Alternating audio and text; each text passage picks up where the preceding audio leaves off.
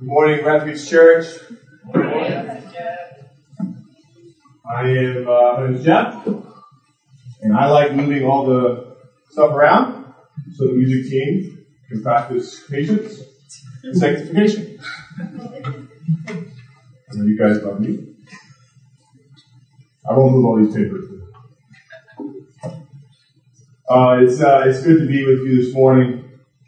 I was back there just worshiping with my family, and I go. Hey, Andrew. This is a dear family to me. So after church, social distance, we like swamp them, and I'm happy to see you. We're going to be starting a new sermon series in a couple weeks. But the elders asked me to take us through a couple weeks talking about generosity. All right? So what I would like to do this morning is to focus our hearts, our minds on the generosity of Jesus. If you have a Bible, you can turn over to 2 Corinthians chapter 8. 2 Corinthians chapter 8. And as you're doing that, tune your ears in. Refuge Church, it's important for us to understand this. Understanding the gospel of Jesus Christ will lead us to lead lives of radical generosity.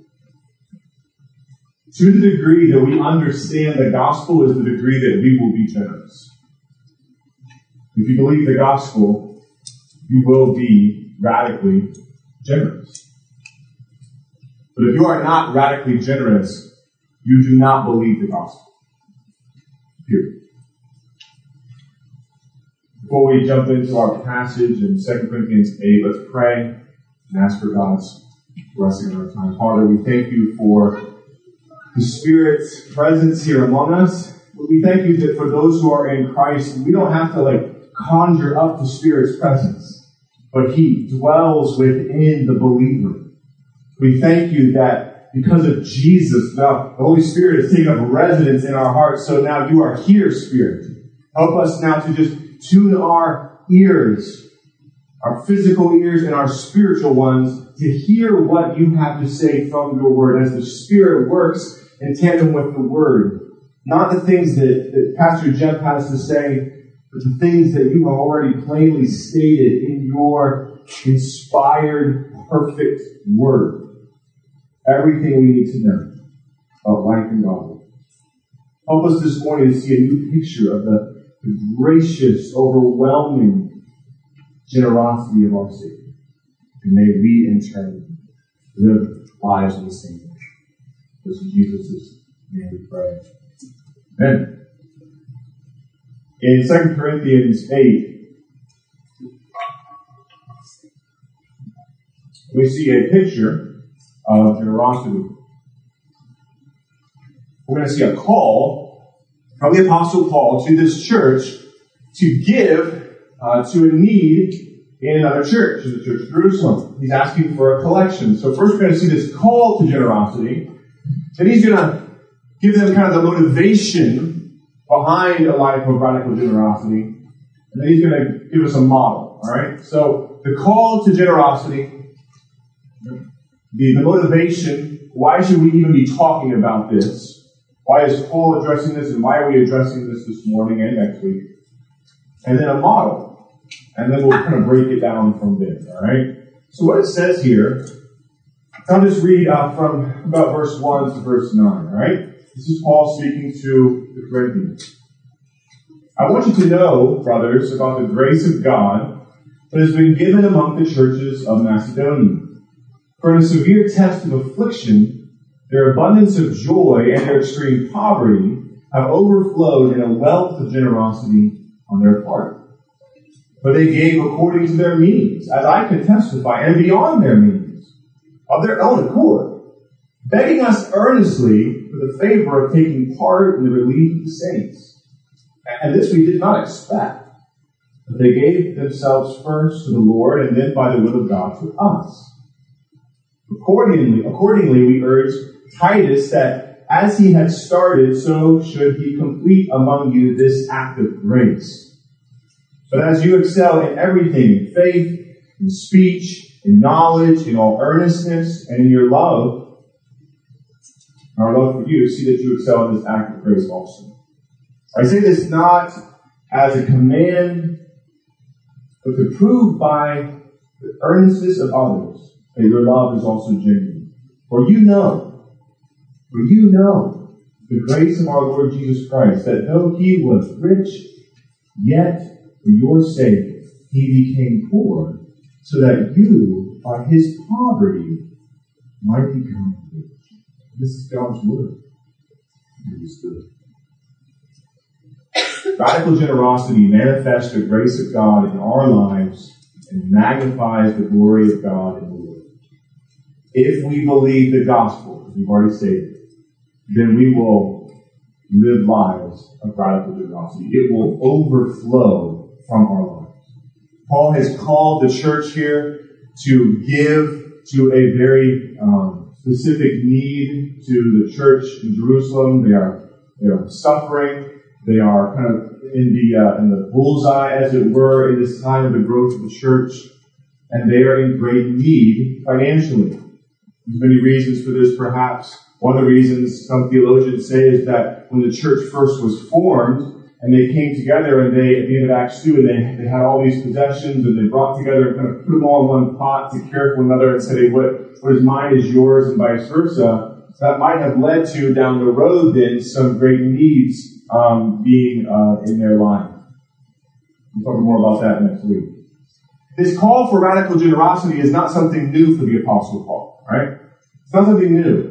If you will look at, you don't have to turn that out, but you can do this later, in Acts 20, when he is saying goodbye to some of his dear friends, some of the leaders and fellow planters of churches and elders and deacons and deaconesses, he's having to say goodbye to them, and the likelihood here is that he will probably never see them again.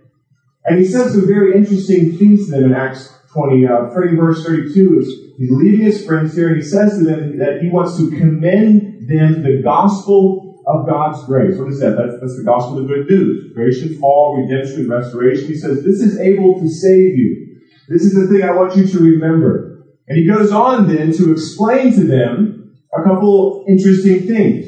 He says, I want you to know that I coveted no one's silver or gold or their apparel. Now, I was among you, and I was working with my own hands. I wasn't asking for any compensation. At the very end of his exhortation to them, as he's saying goodbye to them, he says, I want you to remember the words of the Lord Jesus, how he himself said it is more blessed to give than receive. So in this moment, when Paul is saying goodbye to his very dear friends, probably never going to see them again, the two things he wants them to remember is, one, to remember the gospel. Remember the gospel, lean into the gospel, believe the gospel, trust the gospel, meditate on the gospel. It's the thing that will sanctify you and take you forward. And remember the words of the Lord Jesus, it is more blessed to give than receive. What Paul is saying here is what we've already stated. And it's the big idea of what we're talking about here today. That if you believe the gospel, then it will inevitably lead you to live a life of radical generosity. The two are not separate. They go hand in hand. Of all the things that Paul could tell them, he says to them, remember the gospel. And if you remember the gospel and you live the gospel, then you will automatically be radically generous people. It will just flow from you. On this passage, Tim Keller says, if you have a spiritual inheritance, it means that you're going to be promiscuously generous with your earthly inheritance. Paul is saying, look, if you understand that this world is not your home and these are not your treasures, then you're not going to be too tied to these things. You're going to use them in light of eternity. This is a message that Paul continues to call them to. But what is his motivation? What is his motivation? This is kind of the way Paul writes to the churches. He kind of explains to them the goodness of God, the grace of God, how God has worked in salvation and how he's working out their sanctification. And then he does this thing. He'll say something like this. Therefore, in light of, basically, what I have just said about the grace of God and the goodness of God that has been lavished upon you in Jesus Christ, whether it's in this area of generosity or whether it's in the areas of of purity, or whether it's in the areas of discipline, or whatever it might be, in light of what God has done now, then that should lead you to lead lives that look like Jesus. Right?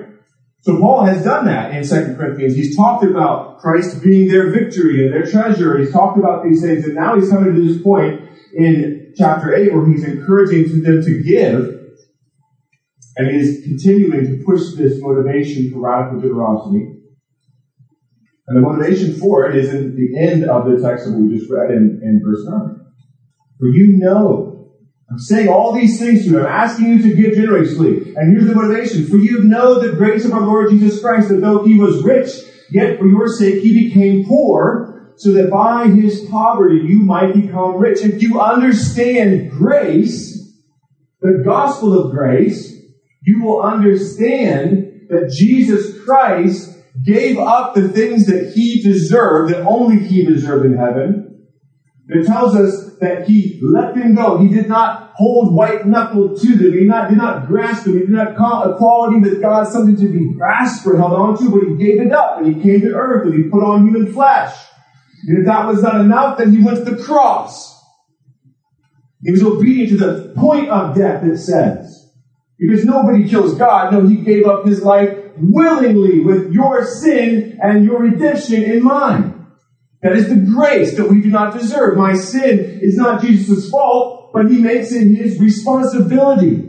And Paul is saying, if you understand this, I don't know if he said but if you understand this, then it will lead you to a lifestyle of radical generosity. And here's the problem. When we start to talk about, in church settings, areas of generosity, sometimes people say, here we go, we're going to talk about money. All right, but let's get it done. Right? And we will talk about money. Right? And one of the reasons we're going to talk about money is because sometimes that's the reaction people have. But we're talking about something far greater. A lifestyle of generosity that encompasses all of my resources, my time, my finances, my energy, all of these things, my giftings, all of these things must come under this lifestyle of radical generosity. And I understand when it comes to areas like this, why we kind of have when it comes to money in the church. Because perhaps you've had a bad experience in a church before, where all they did was stand up and talk about, you accept Jesus, you're going to go to hell, and then give your money. That was just the sermon series, back and forth, right? I get it. But Jesus spoke more about money, like 20 times more about money than anything else. We're not just focusing on that. It's going to be a piece of it. I'm not just going to focus on that, though. We're talking about a lifestyle of generosity. Here's the model. Let me show you what I mean. The model for radical generosity has been given to the Corinthians from Paul, the church of Macedonia. All right? So they're poor folks, is a poor church, and Paul says this. He starts off right away. I want you to know, brothers, about the grace of God that has been given amongst the churches of Macedonia. They are poor, but yet in their extreme poverty, they have given in abundance, and they were begging us to give. Look at what it says. In their extreme poverty have overflowed in a wealth of generosity on their poor. For they gave according to their means, and I'd like to testify, beyond their means, of their own accord, begging us earnestly for the favor of taking part in the relief of the saints. We didn't expect this. The thing they also didn't expect is that they did not just stop at their finances, but they also, it says, gave themselves first to the Lord and then to us. What Paul is saying is, they also said, what else do you need? Time, right? Money is in there. We've given that. But what else needs doing? Like, we need to do some physical labor. Whatever it is, Paul, you've got it. And Paul said, I didn't even expect that. He describes their generosity as an act of grace. The only reason that these people are able to act in such a generous way, even in their extreme poverty, is because of the presence of the grace of God in their life. It's not just that they understand it, but they have experienced it, and it's pouring over in this wealth of generosity. It's an act of grace. It's only possible because of God's undeserved gifts in their lives. It's sacrificial. This kind of generosity is sacrificial. They are giving not just the minimum standard, right? They're giving far above the minimum standard. It is joyful. It is joyful. Like, it gives them great delight to be able to be generous. When the elders asked me to preach this series, I was like, no. Because it talks about being a joyful giver. And I am more of a reluctant giver. Right? A joyful giver. It was a delight for them to give. It was voluntary. Nobody had to twist their arm. Paul said, this is not a command. This is grace-based giving. It's voluntary. They took initiative. They had eyes of compassion to look and see the need. And when the opportunity was presented, especially, they said, yeah, you got it. And whatever else you need, brothers and sisters, do we have this type of generosity in our lives? And I know many of you, and I've experienced, and I've been benefited by the generosity that has overflowed from you. But this is an area I believe that we can all improve. Because when we think we're doing well in one area of generosity, then perhaps we're not doing so well in the other. It was all inclusive. It wasn't just restricted to money. Whatever you need, Paul, you got it. You got it. What's the key here? Well, Paul has already said it. It's the grace of God at work in their lives. Okay, so we understand that. The motivation for this, the theological motivation for a lifestyle of radical generosity is the grace of God evident in our lives. And it's pouring over because we know that we do not deserve the good gifts that we have gotten from the Father. And we know that all we have is from Him. We're simply stewards of it. So, we're making sure that we want to give generously. Somebody claim this child. Right? They believe a couple things. It's all cool. Okay. They believe a couple things. They know that they have been raised with Christ. Colossians 3, what does it say? If you've been raised with Christ, seek what? The things that are on the earth? No, the things that are above. Where Christ is seated at the right hand of God. Set your mind on those things, not on things on the earth. For you are dead. Your life is hidden with Christ in God. You know why we seek heavenly treasure? Because that's where our ultimate treasure is. Jesus.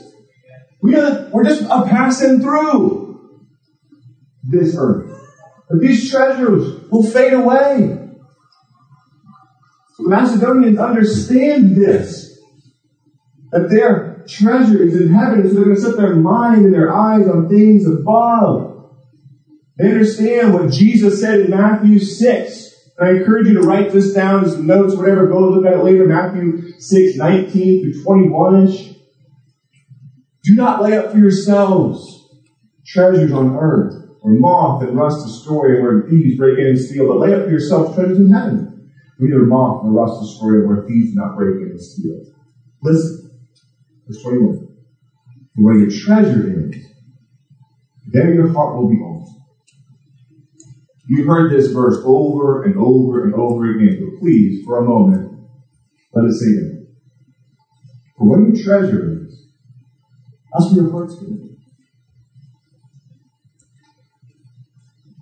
Where your treasure is, that's where your heart's going to be.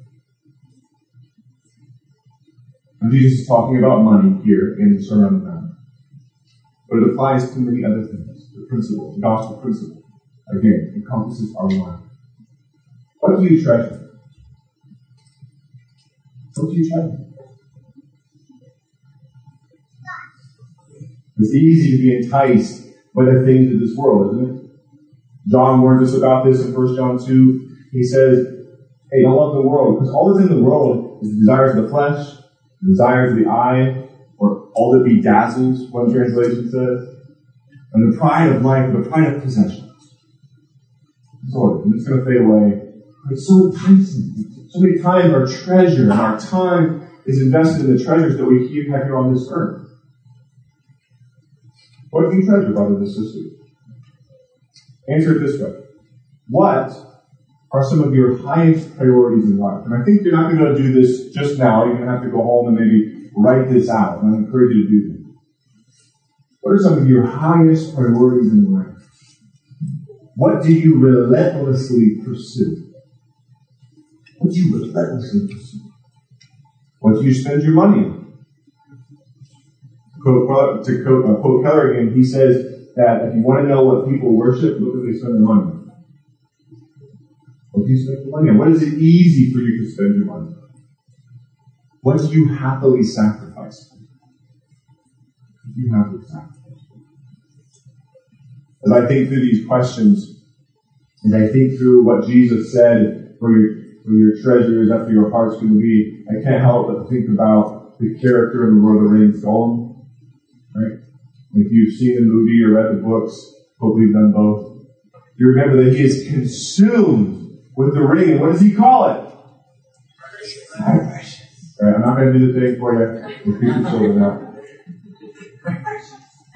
He's consumed by it. We needs it. We must have the precious. And you remember the end where they're at Mount Doom and there's a fight, right, on the ledge. And if you've just seen the movie, you remember the part there. And if you've read the books, it's the same thing where they're fighting back and forth, Frodo and Gollum, to get the ring.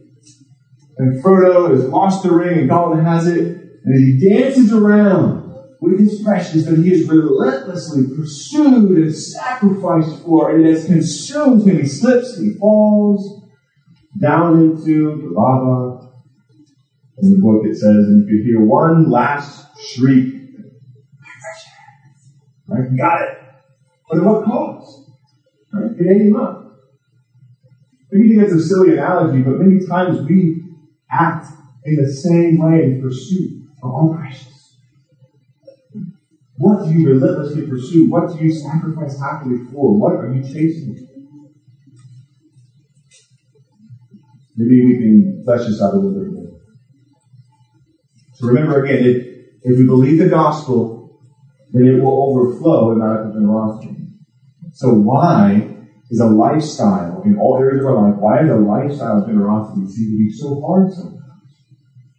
And why is it so easy to slip into stinginess or greediness, the opposite of generosity? I think a couple things. Right? So first of all, we'll talk about why does stinginess, let's call it that, why does stinginess get a foothold?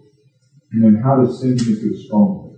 Right? Like how does it slip in? Why is it so easy to fall into? And why is it so hard to get rid of? As far as a foothold, like how does it get a foothold in my life, this lifestyle of stinginess or not being generous in all areas of my life? I think it's two things primarily. I think it's we never consider and we always compare. When Jesus talks about your treasure, where your treasure is there, your heart should be also, he also goes on to say, the eye is the lamp of the body. So if your eye is healthy, the whole body will be full of light. If your eye is bad, the whole body will be full of darkness.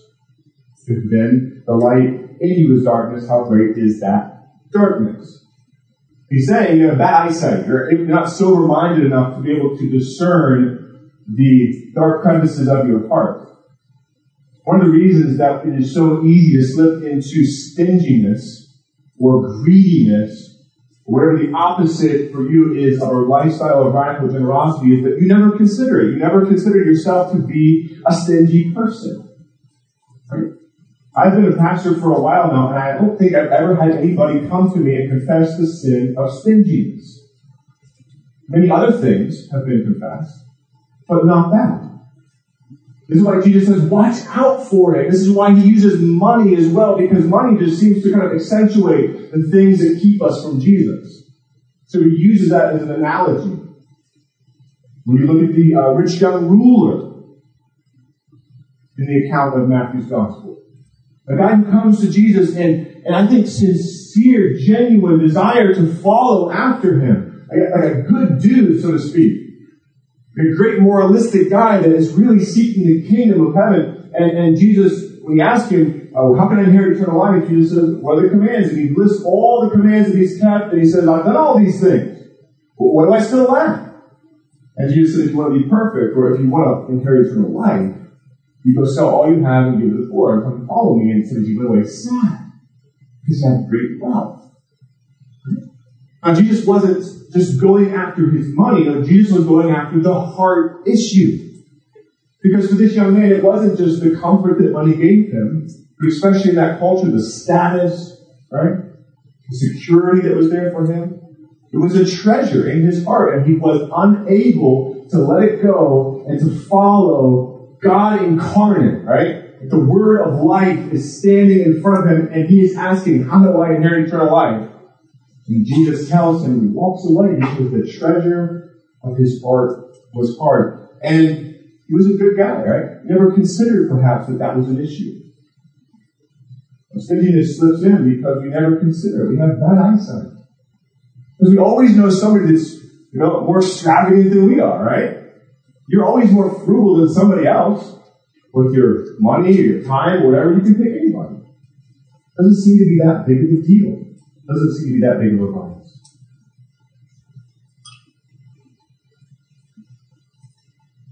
So if we never consider it, then we're also going to always compare it. We never consider it, we always compare. We're always working together. Oh, I know somebody else who is more frivolous with their time. I know somebody else who seems to be more extravagant. Always comparing. This is why, I'll just put an arrow back to last week, like covenant community. A covenant church community is so important. Because when you're trying to rock it on your own, you're always going to give yourself a higher score than you think than you really deserve. We need others to be able to look into our lives and point out the areas that we're overlooking. We're always comparing. Here's a few ways that maybe we are low-key stingy or greedy, brothers and sisters. Choosing a standard of living that does not lend itself to generosity. Do we ever ask the question, should I have this much money? Should I live at this standard? Choosing a job solely based on the paycheck, without considering anything else. What about choosing a schedule of living? A standard of living, what about a schedule that's always so full that it does not lend itself to generosity? It's your time, your money, and all of your energy is spent in all this busy work. Or traveling, is your thing, whatever it may be. And again, is money wrong? No.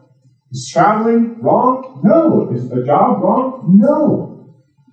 It's when those good things become ultimate things. That's when they can become bad things. We usually never consider, and we're always comparing with others. We don't think ourselves. That's it. The other reason it gets a foothold is because we think that what we have truly belongs to us. We live in a bootstrap society. You could all do this today.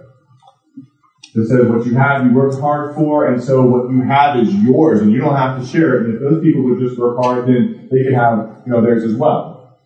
But the Bible also has a lot to say about stewardship, right? It has a lot to say about being a good steward of the resources that God gives you, and we'll do that next week, all right? What about that? A method for generosity next week.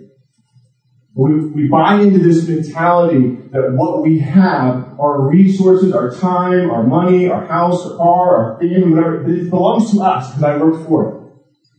This is one of the problems in the church at Corinth.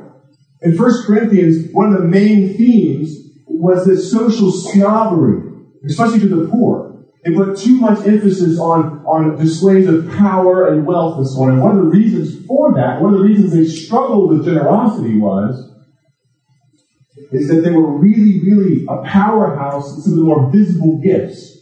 They really liked tongues and prophecy and so on. They really, really valued eloquent orators and speakers. I think that's why Paul comes in, and it's a lot of guts for him to hit him so hard against that sinful behavior, because a lot of people think Paul wasn't the greatest speaker. They're really, really good in all these other gifts. But Paul says, hey, you got to excel in this act of grace also, generosity. Great, you're doing good up here. But you got to do well in all of them. One of the reasons I think it was hard for them, because they had this mentality perhaps that what they had belonged to them. The majority of the people who were in the city of Corinth were liberated slaves. They had been given that area to do what they would, and they raised up a powerful city, a very prosperous city. And kind of this, well, I've been given this opportunity, nobody given me anything, so I'm pulling myself up by my own bootstraps, so what I have is mine. And their mentality then, though, especially those who were professing Christians, to their brothers and sisters, was the same attitude of the ones who had been enslaved before. But we have ours. Not a kingdom mindset, but a worldly mindset. We know, as Paul is saying again, the motivation, the grace of God has been poured out to you, that everything you have is a gift from Him. Like 5% will give you maybe, right? But everything else has been given to you from Him. So your time, your talents, your abilities, your brains, whatever it is all from Him. Take all of your resources, take all of your smarts, take all of your abilities, and put them in some other time zone and some other place in the world, and the picture's going to look far different. But we live in such a culture that says, what is mine is mine because I've worked for it, so I don't need to share it. We know that it belongs to God, and we're simply stewards of it. We are so reliant upon Him. Like little Naomi, as she comes home, so tiny, completely, utterly reliant upon her parents. That is us before God. So briefly then, as we kind of wrap this up, it's a foothold in our lives. Because, never consider it, never stop to ask, am I truly generous in all areas of life? It gets embedded into us then because we look and we see other people who are not, being generous either. So that becomes a stronghold in our life. I think it becomes a stronghold for a couple of reasons. So whatever our treasure is, we can focus a little bit more on money again because Jesus uses money kind of to bring to the surface what's under in the heart. People just kind of use money as things to bring treasure to themselves. How does stinginess become a stronghold? First of all, that treasure gives us a sense of significance. It gives us a sense of significance, perhaps. That thing that we relentlessly pursue, that thing that we often run after, that thing that we were very happily sacrificing for, it gives us a sense of significance. It's easy to give my time, my money, and my energy to a big house with an affluent neighborhood and a nice car if that's what we feel like gives us a certain status and significance. Then we'll find ourselves sacrificing for those things because of the significance that it gives us. Well, the car's not bad, the house isn't bad, the paycheck's not bad. No. What's underneath is what is bad. It is causing those things to crowd out the true precious, the true gift of Jesus in our lives. Perhaps it's just easy for you to spend time, money, and energy on clothes, your wardrobe, cosmetics. Perhaps then you value too strongly what other people think of you. We see a lot of this in our social media age. I mean, get this many likes, or this person said this, right? It's very easy for you to sacrifice for those outward appearance things. Perhaps that's the thing that gives you significance. You're like, perhaps I don't care. I don't care about that stuff. I don't care about outward appearance. But if you sacrifice time, money, energy, let's say for books, education, perhaps your significance is wrapped up in people thinking you're really smart. This is why it's helpful to say, well, let's easily spend my money on that I might see perhaps for others. Maybe you have an approval idol. And that approval idol is going to kill a life of generosity. Perhaps the second thing is that treasure gives you a sense of security. You're like, I don't care about outward appearances and stuff. Not at all. Like when it comes to money, I don't care about how I'm dressed. I don't care if people think I'm rich or not. But maybe you like to sock it back in the bank. I'm a good steward. That's a good thing. But maybe it's a control idol. It says if there's a recession or whatever happens with this coronavirus thing, I'm going to be secure. We keep it for ourselves. We build bigger barns. Right? It gets a stronghold in our life because whatever that treasure is that rises to the surface, it perhaps is giving you this really big feeling of significance. You know what I struggle with as far as significance? Being a pastor. You know? I love being a pastor. But that's what I get to do. It's not who I am in Christ. I put so much emphasis and energy onto that sometimes that I miss the whole point. Stocking money back in the bank gives me a feeling of security. What people think of me, feeling of security. Brothers and sisters, this is a big deal because as Jesus says, as he kind of closes out this exhortation on money in Matthew 6, he says, you can't serve two masters, right? Like, Jesus is going to have to be the ultimate treasure because you can't serve two masters. And if we are not living lives of radical generosity, then we do not understand and believe the gospel. Again, to quote Keller, has much to say about this topic. Every treasure on this earth says, give your life to purchase me. But Jesus says, I am the one treasure who died to purchase you. So we get these footholds and these strongholds and we find ourselves in a lifestyle of stinginess. Perhaps you've gone through a hard time financially, right? And as the church wants to rally around you and care for you and love you and help you steward well through those times. Sometimes, though, when we come out the other side of that hard time, it's just easy to stay at that level. This is not an easy thing to preach because as I point the one finger at you, they're all coming back at me. And I know I'm going to be tested on it. We must, if we believe the gospel, cultivate, strive for radical generosity. And it's going to take some hard heart probing to sit down and say, where are my idols? Where are the things that I treasure? They may not seem that bad, it's not big of a deal. But they're choking out, perhaps, true joy and true happiness that could be yours, like the Macedonians who are saying, we have Jesus. And we're going to steward well, right? We're not going to demonize those who have more than us, not at all. But we understand that it's not ours and we're going to give it all.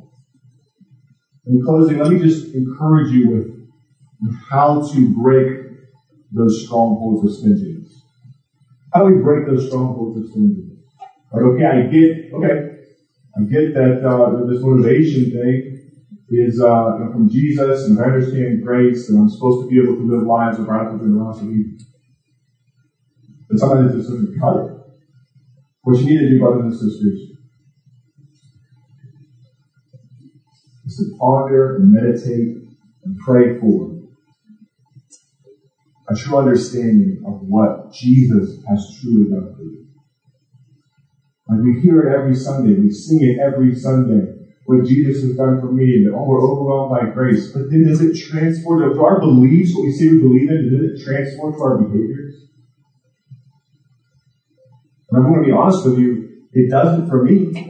All the time. I sing, I raise my hands, I talk about the grace of God, and then I go out and I live in a way that is exactly opposite than my generous Savior, towards my neighbors, towards my family, towards my church family. Peter reminds us that you are ransomed from these pure ways inherited from your forefathers, not with perishable things such as silver and gold. Something far greater Jesus gave to you. Could he have given you wealth and riches? Yeah, he could have. And many people, when he came to this earth, they thought he's going to establish an earthly kingdom. And they said, well, let me get front in line. But then they kept hearing this thing that he was saying about having to die and how that the first will be last. And how that he had come to serve. And they saw him get down and wash feet. They said, I don't know about that kingdom. Now, all that other stuff comes later, but all that other stuff isn't going to matter. Because if we truly understand the gospel, if we truly believe the gospel and embrace it, and we know that Jesus is the greatest and ultimate treasure that can satisfy us. And so I don't have to find significance in the things that I do or the things that I have. I don't have to find security in those things ultimately. I can be a good steward of them. I can use them for God's glory. This is why Paul got it. He says, I have learned the secret. I've had it all. Right? I've experienced all these different things, and I've understood the secret. I can do all things through Christ who strengthens me. This kind of attitude, he didn't know what to do with the guy. He said, stop preaching or we're going to persecute you. He says, I get to suffer for Jesus, my treasure. And so we'll stop preaching or we're going to kill you. So I get to be with Jesus then. He didn't know what to do with this guy. Because his one treasure was Jesus above all things. And so everything else was just icing on the cake. And it was all just going to be counted as loss. If I can know Christ and him crucified, I'm good. What Paul said. And that seems far and distant and unrelated sometimes. But we encourage brothers and sisters, the same God who Paul served and preached is the same God who we serve and preach today. His grace is sufficient. You were not purchased with silver or gold, but with the precious blood of Christ. As we mentioned earlier in Philippians, have this mind. Please, hear this. Have this mind among yourself, which is yours in Christ Jesus. And the little reason the Macedonians were able to give in such a way is because of the grace of God in their life. And here's the encouraging thing. You have this mind if you're in Christ. Have this mind among yourselves, which is yours in Christ Jesus. Though he was in the form of God, did not account equality with God something to be grasped, he emptied himself. He took on the form of a servant. Being born in the likeness of man, being found in human form, he humbled himself, but he became obedient to the point of death, even death on the cross. We practice New Testament grace-based giving here. We practice the same thing at Victory Keep. Practice the same thing at Refuge City. New Testament grace-based giving. Because we see that Jesus Christ is our greatest treasure. The Old Testament tithe is great. It's a baseline though now for us to gauge our generosity. It's training wheels, as Pastor Matt has said before. What we're striving for is an example that Paul gave of these people who, in a test of affliction, gave beyond what they had and begged earnestly with joy that they could give even more. Why? Because they knew that nothing they had belonged to them, and it was all to be stewarded for God's glory, and it gave them such joy and peace. Jesus, praise God, Jesus didn't just give 10% of himself, did he? He gave it what? He gave it all. Completely. How often do we live our lives in such a just brushing that off? We say it, we sing it, but do we live it? Brothers and sisters, I think this is why Paul is zeroing in on this theme and this emphasis with the church at Corinth, with his friends that he was leaving. Because as people look at our lives and they see us interacting with each other and with the world in a lifestyle of radical generosity, it will demonstrate to them the most important thing that we can tell them about, the grace of God, that they don't deserve, but that he desires to. So,